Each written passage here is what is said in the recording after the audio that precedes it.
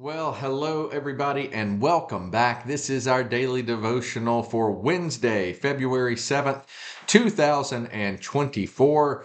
February 7th. Men, we only have 1 week left to prepare for Valentine's Day.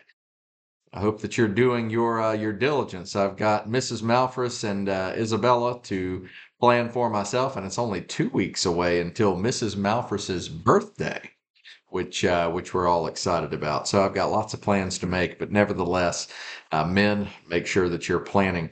It's good to be with y'all today. I hope that this finds everybody doing very well. It's Wednesday, so if you are local to our area, I'd invite you to come out to Old Providence, 6:45 tonight. Maybe you won't get this until after 6:45 on Wednesday. Lord willing, next Wednesday we'll be here at 6:45. But 6:45 every Wednesday, we go from 6:45 to 7:30. Nice short time together. But we are focusing right now on the book of Hebrews, and I'm excited about this study and that opportunity as well. It's very much like this. It's chapter by chapter, verse by verse, except Hebrews really is a Bible study where we go in depth into the verses and we talk about the different implications. And so, anyway, I very much enjoy that sort of thing, and I think that you may too. And I know that you would be blessed by time with other believers. So, if you're here, we'd love to have you. If not, that's okay too. I'm happy to have this time with you. And again, I hope it finds all of you doing very well. Now, we made it through chapter 20 yesterday in Acts. Today we pick up in chapter 21, and we have, in some ways, just a gut-wrenching thing going on where Paul has been compelled by the Holy Spirit. Acts chapter 20, verse 22. And now, compelled by the Spirit, I am going to Jerusalem, not knowing what will happen to me there. And then he goes on to talk about how the Spirit has been showing him that trouble and hardship. Verse 23, I only know that in every city, the Holy Spirit warns me that prison and hardship are facing me. Okay? Paul doesn't know the circumstances of his going. He just knows it's time to go. And y'all, when it's time to go, it's time to go. And I'm talking about this in the context of Paul. This is the case in anyone's life. Sometimes we make the mistake. There's lots of things that John Calvin really spent a lot of time talking about, right? And people tend to focus on what they call Calvinism, which John Calvin, I don't think would appreciate that term in the slightest bit. After all, you're talking about a man that had himself buried in an unmarked grave just to avoid people paying homage to him, memorializing him, all those different things. He was very much the definition of what Paul talked about. I've got to decrease so that Christ can increase. So the fact that there's a system of theology named after him, he would not appreciate in the slightest bit. But people talk about Calvinism, the sovereignty of God, election, predestination. But one of the most important things that he spent a lot of time talking about was that there is no hierarchy of calling. Okay, we're talking about Paul here. Obviously, Paul was of great importance, right? One of the principal writers of the New Testament, the one that God called for himself to do much of the early church planting and building the church. It's through Paul that we find so much theology, without a doubt. Paul is of vast importance. However, um, realizing that we all have a calling from God, it's equally important that you and I do what we're called to do as the followers of Christ. And it's the Lord's business what he calls us to do. Calvin taught about this hierarchy of calling, and namely that there isn't a hierarchy of calling. And I talked about this a few days ago, but God's calling for you is what he has for you, and that's the best way to glorify him and enjoy him is when you follow that calling. With Paul, that calling took him away from these people that he loved, and it was taking him to Jerusalem, and it was a painful proposition because he didn't know what was going to happen, but he knew that something was going to happen. But he went because he was faithful. And the reality is that happens with preachers too. Y'all, sometimes it's time for pastors to go. And the only reason they do go is when they're compelled by the Holy Spirit to go. And when it's time, it's time. And you got to go. Because this life that we lead is not our life. Belonging to Christ, we must submit to him. But here's the thing. Forget about apostles, forget about pastors. Y'all, this is true for you. And it's true for you, not just in a vocational sense. When God calls you to go, you got to go. And sometimes he calls you out of various situations in life, right? Let me be clear. There are some situations that God is never calling you out of. Like, for instance, I don't know, marriage. Okay. Now, certainly there are biblical grounds for divorce. I ain't talking about that. One of my Facebook friends put recently, ladies, God will never send you another woman's husband. That kind of thing. And that's true. That's dead right. Okay. That's not what I'm talking about here. But relationships in life, sometimes the Lord is calling you to go out of those. Certainly vocational. And it doesn't have to just be the ministry. Sometimes the Lord is calling you to leave a particular workplace or a particular work environment. Sometimes the Lord is calling you to leave a church or a place that calls itself a church. Now, this is not what today's focus is, and I realize we haven't even prayed yet, but the reality of this is, I've talked about this before, you need, many times, you need to be a regular part of a Bible-believing church. You dig? There are lots and lots of churches out there that are apostate. Okay. They're part of denominations that are apostate. They have turned on Christ. They do not hold his word as being his word. They do not confess Jesus Christ alone. You don't need to be in those places. You need to be out. And sometimes the Lord calls us out of those places. I mean, the list goes on, but it comes down to this. When it's time to go, it's time to go. When it's time to do, it's time to do.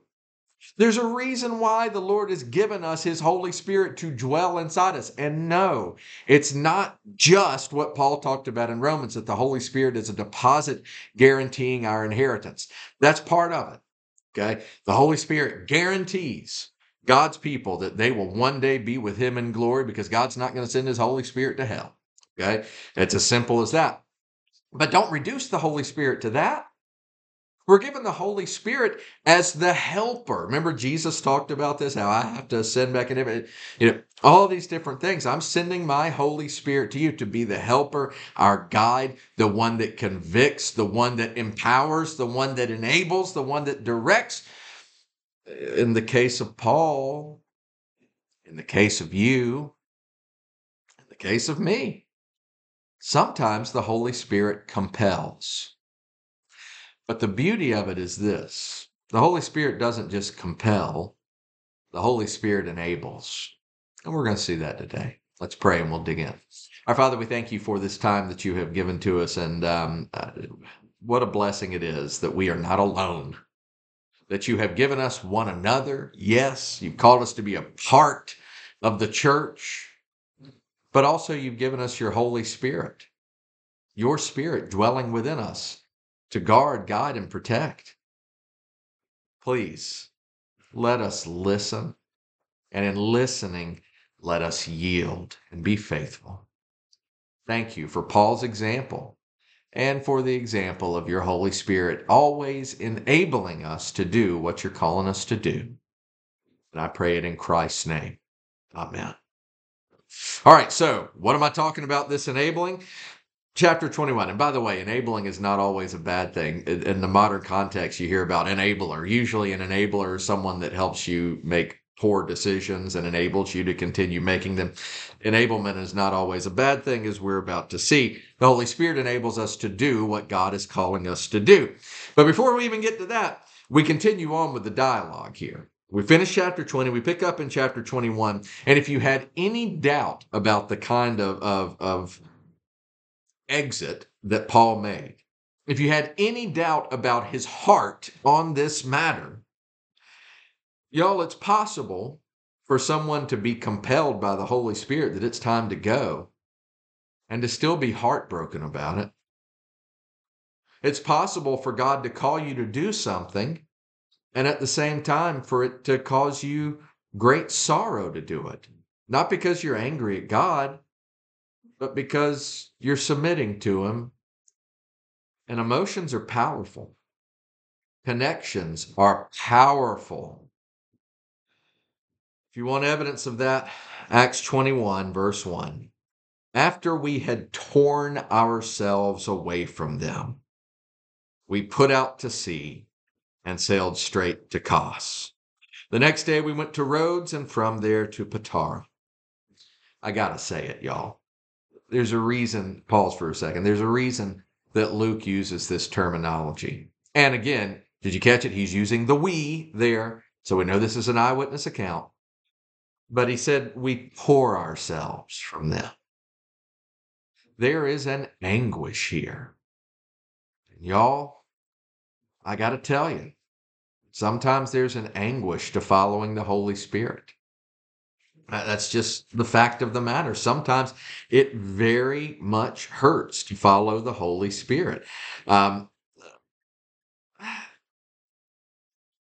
again, it goes back to this paradigm of what Christianity is really all about.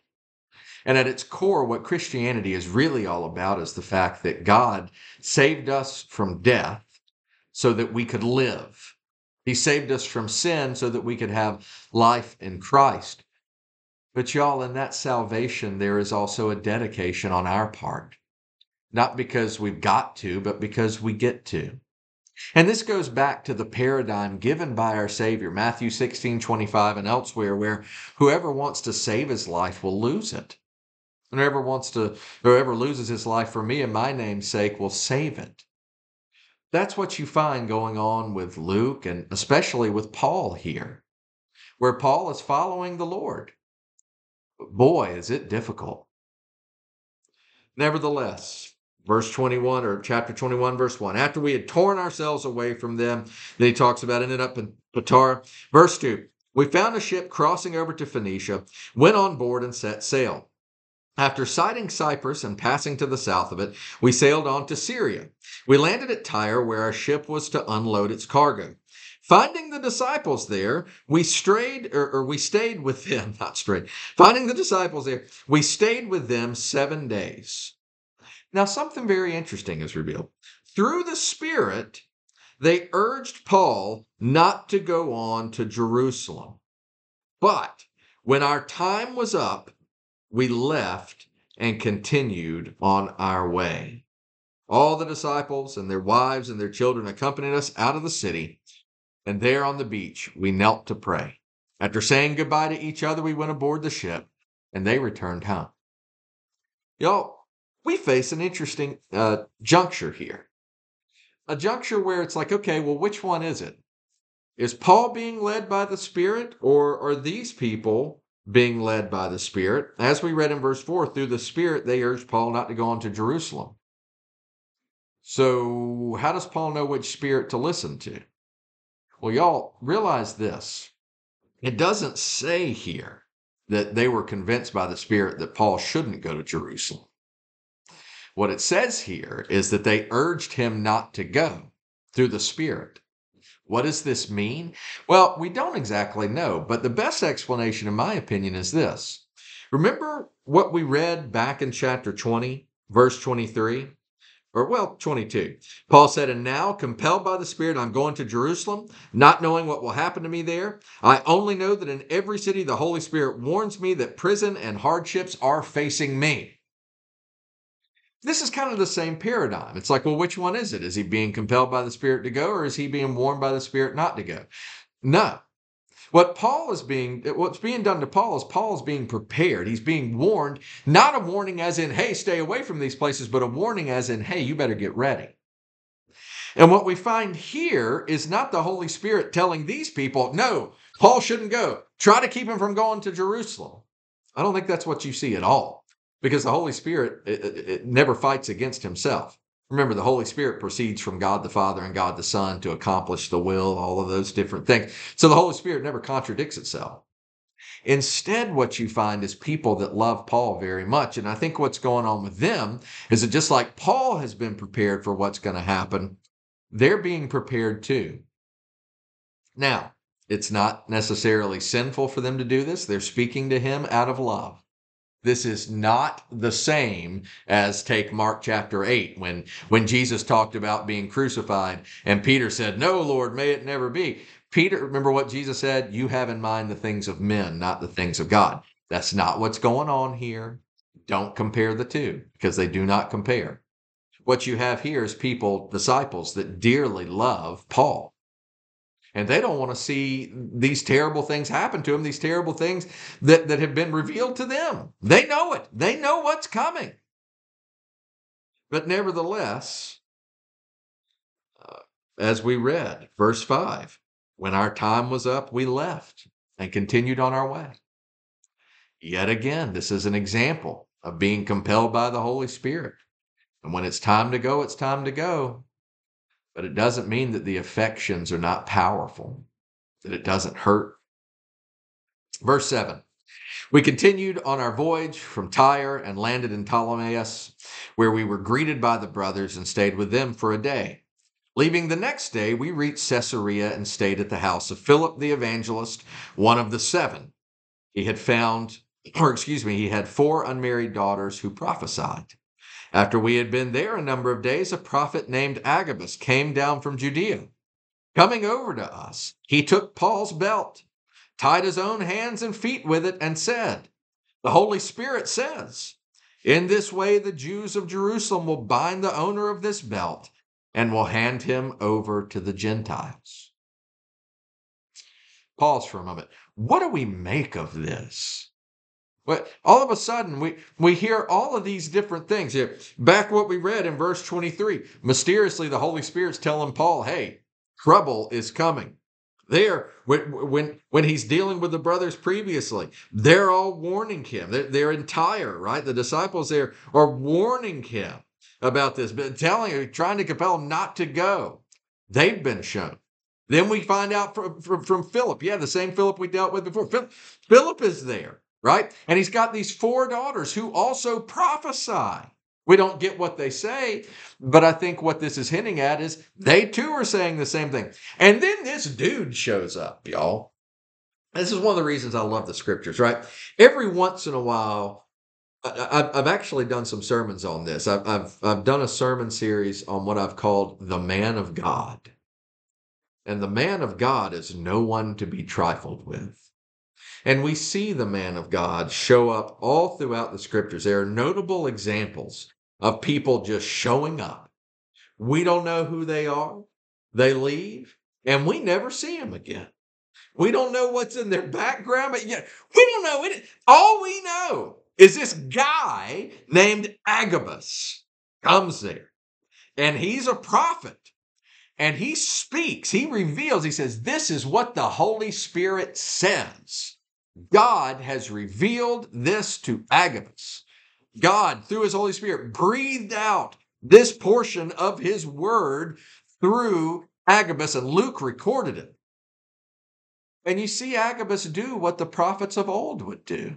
I mean, Jeremiah did this kind of stuff. I'm going to go buy a plot of land over here. By the way, when you look at what the prophets do, don't take that as regulative, because the Lord had prophets. And I don't mean the principles behind what they do. I mean like the physical actions of prophets, right? Jeremiah went and bought a plot of land that was going to be worthless because Babylon was going to come and take everything. But he bought it anyway so that he would have the deed, and so that it pointed to the fact that one day the people are going to return. Y'all, that does not mean that you and I need to go buy a plot of land somewhere. Jeremiah, buried a belt and then came and dug it up and beat the tar out of it in front of everybody. Doesn't mean that we need to do that. Agabus here, prophets of old. Y'all, it wasn't just the words. Many, many times it was physical actions. They did word pictures. This idea of taking Paul's belt and binding himself with it and saying, this is going to happen to the owner of this belt. And it's going to be the Jews of Jerusalem are going to hand them over to the Gentiles. Again, mystery. I love it. I love it. We don't even know who this is. He's there and then he's gone. But earlier I talked about this. I told you this was coming. It's this idea of being compelled by the Holy Spirit, but not necessarily liking it. Being compelled by the Holy Spirit, that when it's time to go, it's time to go. And yet there can be agony. But the beautiful thing is this.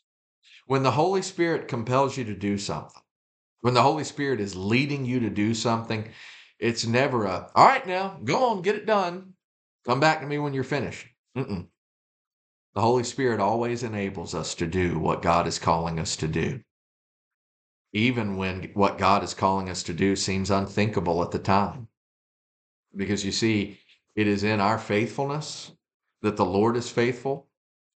It's in our lack of faithfulness that the Lord is faithful too. But y'all, the Lord blesses that obedience. And when you step out in faith and when you trust the Lord enables you by his Holy Spirit to do what he's calling you to do. How do I know this? Verse 12. When we heard this, we and the people there pleaded with Paul not to go up to Jerusalem. Now Luke's part of it. Okay? All along, Luke is recording how all these other people are telling Paul, hey, listen, don't do it, man. Don't go there. Please listen to us. Don't go to Jerusalem. And now Luke has joined in with them. Agabus made things real, you see. It reeked of the prophets of old, the word pictures of old, right? Even Luke is trying to stop it. And yet the Holy Spirit enables. The Holy Spirit empowers. How do I know this? Verse 13. Then Paul answered, why are you weeping and breaking my heart? I am ready not only to be bound, but also to die in Jerusalem for the name of the Lord Jesus. When he would not be dissuaded, we gave up and said, the Lord's will be done. After this, we got ready and went up to Jerusalem. Some of the disciples from Caesarea accompanied us and brought us to the home of Mnason, where we were to stay. He was a man from Cyprus and one of the early disciples. Y'all, how do I know that the Holy Spirit enables? How do you know that the Holy Spirit is even in something to begin with? Paul doesn't pull any punches. He asks them why they're weeping, but he also asks them, why are you breaking my heart?